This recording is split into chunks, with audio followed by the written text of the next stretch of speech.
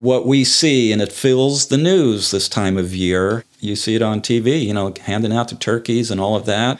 And it raises the awareness. And yeah, it's related to holidays and that kind of thing.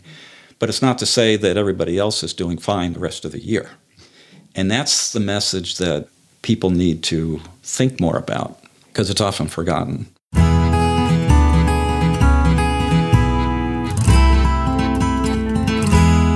You're listening to Happy Vermont, a podcast about people and places in the Green Mountain State. I'm Erica Housekeeper. The Vergennes Food Shelf is located in a small building behind the Vergennes Congregational Church. It could pass for a tiny general store. The food shelf is open twice a week, and it's stocked with things like eggs, milk, meat, fresh fruit, and pet food. Right before Thanksgiving, I spent some time at the Vergennes Food Shelf, which is one of more than 220 food pantries in the state that partner with the Vermont Food Bank. I accompanied longtime volunteer John Lent to Monument Farms in nearby Weybridge. That's where he picks up donated cases of milk every Wednesday. When we returned to Vergennes, he delivered milk to the John Graham Shelter on Main Street before returning to the food pantry. John lives in Waltham, and he started volunteering many years ago at the Vergennes Food Shelf with his late wife, Mary Ann. She was the driving force behind the couple's volunteering efforts in the community. And after Mary Ann died in 2020, John decided to keep volunteering in her honor. In this episode, John, who's also a remarkable athlete, talks about his drive to help people in the community.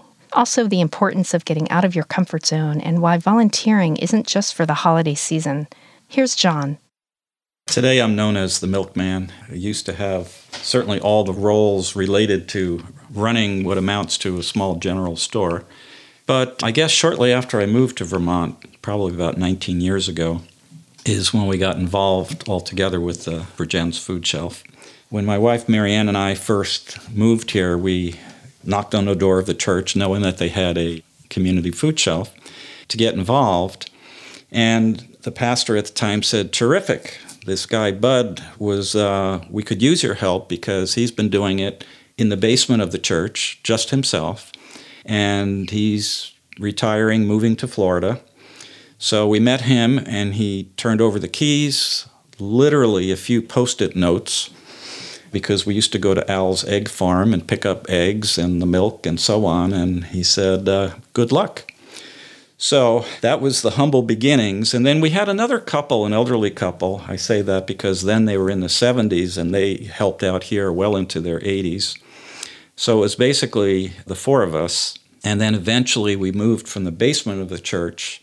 Next door to the church, it was a carriage house, so we moved inside there with the help of everybody, moving shelves and the whole lot. Painted it, and I did electrical work. So now today it's like a small general store. And we provide everything from fresh fruit, milk, eggs, vegetables, meats, canned goods. One of the things we've added in the last few years we don't get from any food bank, but we added things that we purchase, staples like toothpaste, personal items. We actually have people that donate dog food and cat food. And if you think about it, if people are coming to a food shelf in need of food, it's very likely they can't afford to buy food for their pets. And the fact that the name, everybody calls it Vergennes Food Shelf, but it's actually the Vergennes Community Food Shelf.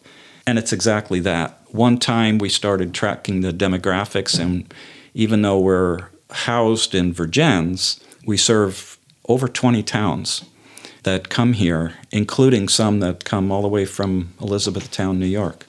So in terms of who it serves, what we serve, in terms of numbers, as of late, we have 423 registered households serving 1,083 people, almost 1,100 people. And when I say that, we have to track family size. So we have a card system, so we know how many are in the family when someone comes here.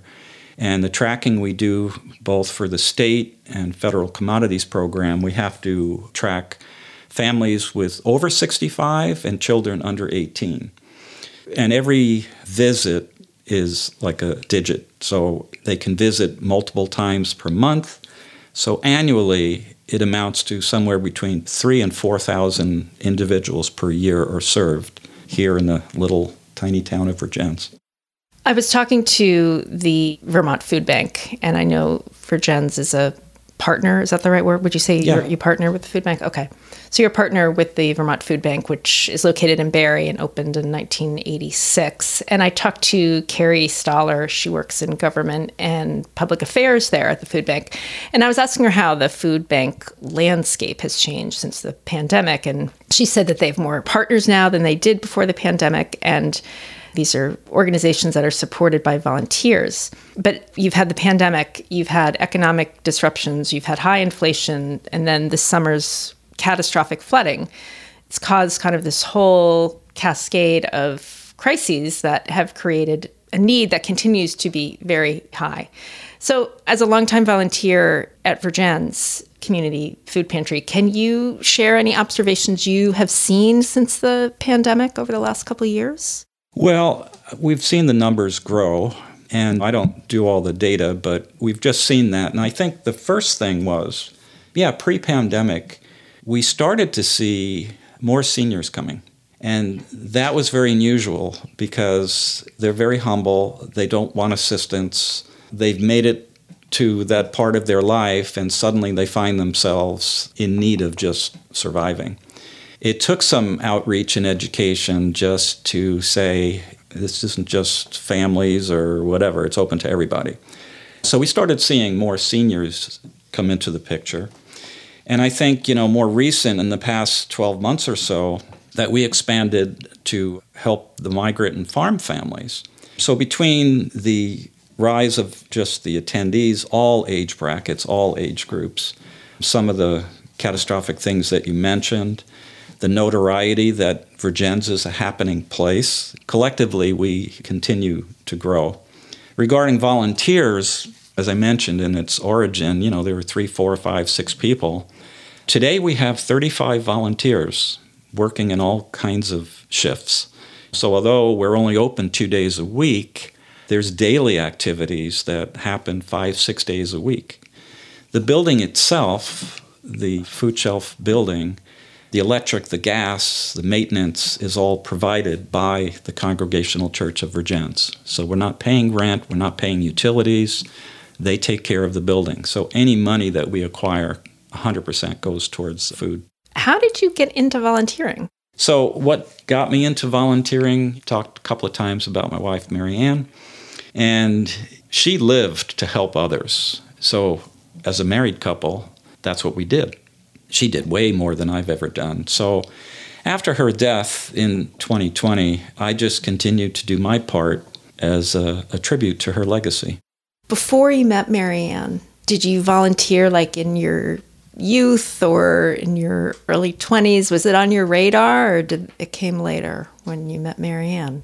To the level that I'm doing now, prior to meeting Mary Ann, I'd say probably my only volunteering was around my hobby, whatever you want, a passion of running and running races and that kind of thing. So I volunteered because any race organization, they're always looking for volunteers constantly. We have how many hundreds of volunteers in the Burlington Marathon and the like. So aside from those types of obvious volunteerings around a race event, I kind of plugged into something that maybe too few people think about. So before I got into marathoning, I was running 5Ks and 10Ks. And I would finish my own race, and then I'd run back on the course to find the last place person. And then I'd run them in, because they're the unsung heroes that nobody notices them. So that was just always a fun thing to do. And I've done that here in Vermont to this day. When you would go to the person in the race, would you say anything, or you just join them and run with them? Well, 2 different ways to answer that. One is they see me coming in the wrong direction. So it's like, and maybe I had a finishing medal around my neck or something, and I'd just chat. How you doing? How you making out? How you feeling? Let's bring this in. Let's do this. There's a ultra marathon it's called the Moosa State Forest, whatever, in Goshen, Vermont. And so that's a mountain run. And they have, the longest one is, the ultra marathon is 36 miles. And I had friends that I'd never done it, but I had friends, and I volunteered there with trail marking and at the aid stations. I'd done things like that. So again, it's a different kind of volunteering. and see some friends off, and down the dirt road they go, and I get back in my car, and maybe half hour, 45 minutes after the race began, because part of it was on road, again, I would find the last place runner, and they probably have 10 hours ahead of them. And it's the same thing. So I would catch up to them, get out of the car, park the car, get and catch up with them. And same thing, how's it going? And I said, I'm your official cheering section. And so I'd go along with them and walk and run, and then I'd run up ahead and find the next to last person and the next to last person. And then I'd try to humor them, saying like, well, just at the top of this mountain, they're serving ice cream. And, they'd get a kick out of that, knowing that I was making that up. Talk to me about what volunteering brings to your life. I know volunteering is all about helping others, but I also want to hear about, what does it do for you? Well, I think the difference between volunteering your time is just that. It's all about the personal connection. Because another type, in a sense, not volunteering, but supporting causes, of course, is, the monetary. It's easy to write a check. Both are needed, but in my view, volunteering is a lot more tangible where you're helping others. So both are important, but I think it's the personal connection and every other type of thing. So the most important thing is just not everybody is as fortunate as we are. And volunteering is a different dimension of giving back. When you see where it's going, it warms the heart. And you spoke a moment ago, talking about monetary donations and volunteering. And can you talk a little bit more about that, about maybe what volunteering accomplishes that money can't?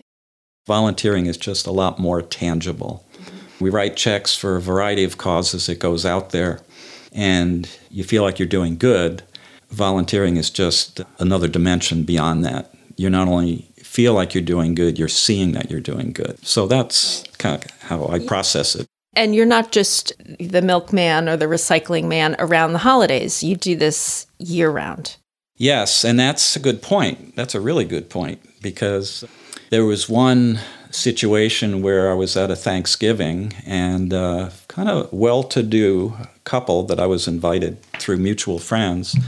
And, the way they thought about it, and they're very wealthy. And it's for Thanksgiving, and it's just like, I sit down and I get everything out, and I write my 10 or 15 checks, and I'm done. And in their mind, it's like they fulfilled the year-round thing.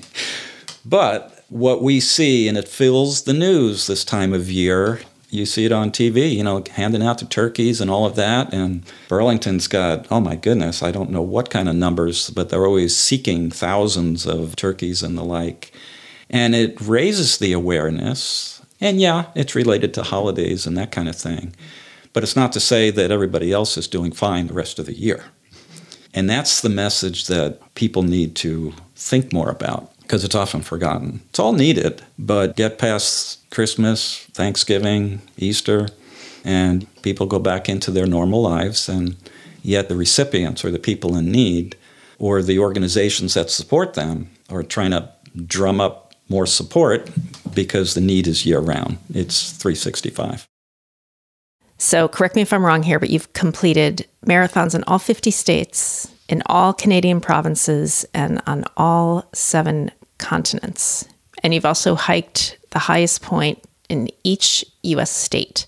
So tell me about this marathon. You mean, what do I do in my spare time? Well, Is that yeah. When did you run your first marathon? I ran my first marathon in 1986. I lived in Colorado in the 70s and 80s, and I was definitely a hiker, climber, and that was my main sport, and running kept me in shape. I don't even know what year it was, 1985 or 6, my company relocated me to the East Coast. So suddenly my backyard of having 14,000-foot mountains didn't exist. So I got more into running. And everybody does. You join a gym, you make friends, this and that. And the circle of friends I hung around with were either runners or bikers, and both. And then it took one of those dare kind of things that a buddy of mine said, we should run a marathon. So we did. And 1986 was the first one I ran. And then on my own, because I've always loved travel and business travel, I would seize the opportunity. I would always say, I got a business trip over here, let me see if there's a marathon on the calendar. So suddenly I didn't repeat anything. I had done 4 or 5, 6 dates just because it was interesting to do a marathon in a new place. And along the lines, I ran into a bunch of crazies that were, at the time, they were called the 50 State Marathon Club and D.C., with the object just to do that, to run a marathon in all 50 states. And I thought they were out of their mind. But I continued to do my thing, and then lo and behold, I was accumulating states, so that became the goal. So time. So however many years it took me, 11 years, I finished all the 50 states the first time. I've since done the 50 states a second time. Along the way, I did all 13 Canadian provinces and territories twice. And then what do people do after they've done 50 states? Well, you go vacations to Europe and you find a marathon. So the first time I finished all 50 state marathons was the same year I got married, 1997. So the first time I finished marathon in all 50 states was in 1997, which was the same year that I was married. And I mentioned I had hiked, my first high peak was in Colorado, which Mount Elbert is the highest point of Colorado. And somewhere those parallel interests, I was hiking stuff. So when I met my wife, Mary Ann, interesting, we met on a rail trail in New Jersey, which I was living at the time. And somehow we were in our early 40s, and I was getting ready to climb Mount Rainier in Washington State, and she said, I did that a couple years ago. She says, she was going to do Mount Hood in Oregon. I said, I've done that. So there was interesting, talking about big mountains. So after we got married, all of our vacations centered around hiking the highest point, and some of them aren't so exciting. Some of them are all-out expedition. So the next 20 years continued to complete the highest point of all 50 states. I was looking up personality traits of marathon runners, and this is very oversimplified, but I was thinking about kind of getting in the mind of the runner and thinking about marathon runners, elite runners. You're motivated, it's a real positive mindset, there's grit, determination. Do you think there's a connection there between that and your drive to help others in your volunteer work? Now we're connecting two things dear to my heart. In terms of, you said, characteristics, I totally agree with the positive mindset. That overlaps to both the things we're talking about. You got to have, it's also completely about setting goals, and in both cases, getting out of your comfort zone. So if marathoning was easy, everybody would do it. And the training aspect is easy to understand. It's like, I can't do that. I can't, whatever. You have to be willing to get out of your comfort zone. And even we were talking about the different types of supporting groups, organizations in need, whether you're just donating money or your time, maybe even donating the time or being consistent throughout the year, I think is related to getting out of your comfort zone. It's going to be a mindset where it does become not necessarily a goal, but it's going to be part of your makeup. And the volunteering part, another way of thinking, I suppose, is, yes, it's a kind thing to do. I think it's intentional acts of kindness.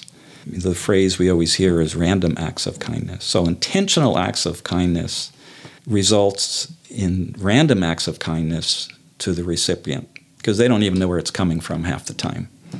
So it's the intention, it's the mindset, it's the consistency, and that's how I think the two come together. That makes a lot of sense. If someone were thinking about volunteering and they were kind of on the fence, like, I don't know if I have enough time, or maybe I can just give money or do something else, like what would you say to someone? We do see that common thread. There's a lot of people with good intentions that don't act upon it. So I think part of it, to repeat myself, is getting out of your everyday comfort zone. Another way to think about that, the way I think about it, is thinking about all the things you're grateful every day. You think about that. There's a lot to be thankful. And it's to realize that not everybody is as fortunate. So in terms of the people sitting on the fence about volunteering, I say get off the fence. show your appreciation by giving back. And another thing that I kind of go by is I try to make somebody smile every day. So that's my advice. Thanks for listening to Happy Vermont. You can learn more about the Vergennes Community Food Shelf by contacting the Vergennes Congregational Church. And if you're looking to learn about food pantries around the state, you can visit the Vermont Food Bank's website at vtfoodbank.org. You can find more stories, event listings, and podcast episodes on my website, happyvermont.com. Thanks for listening. Take care and talk to you soon.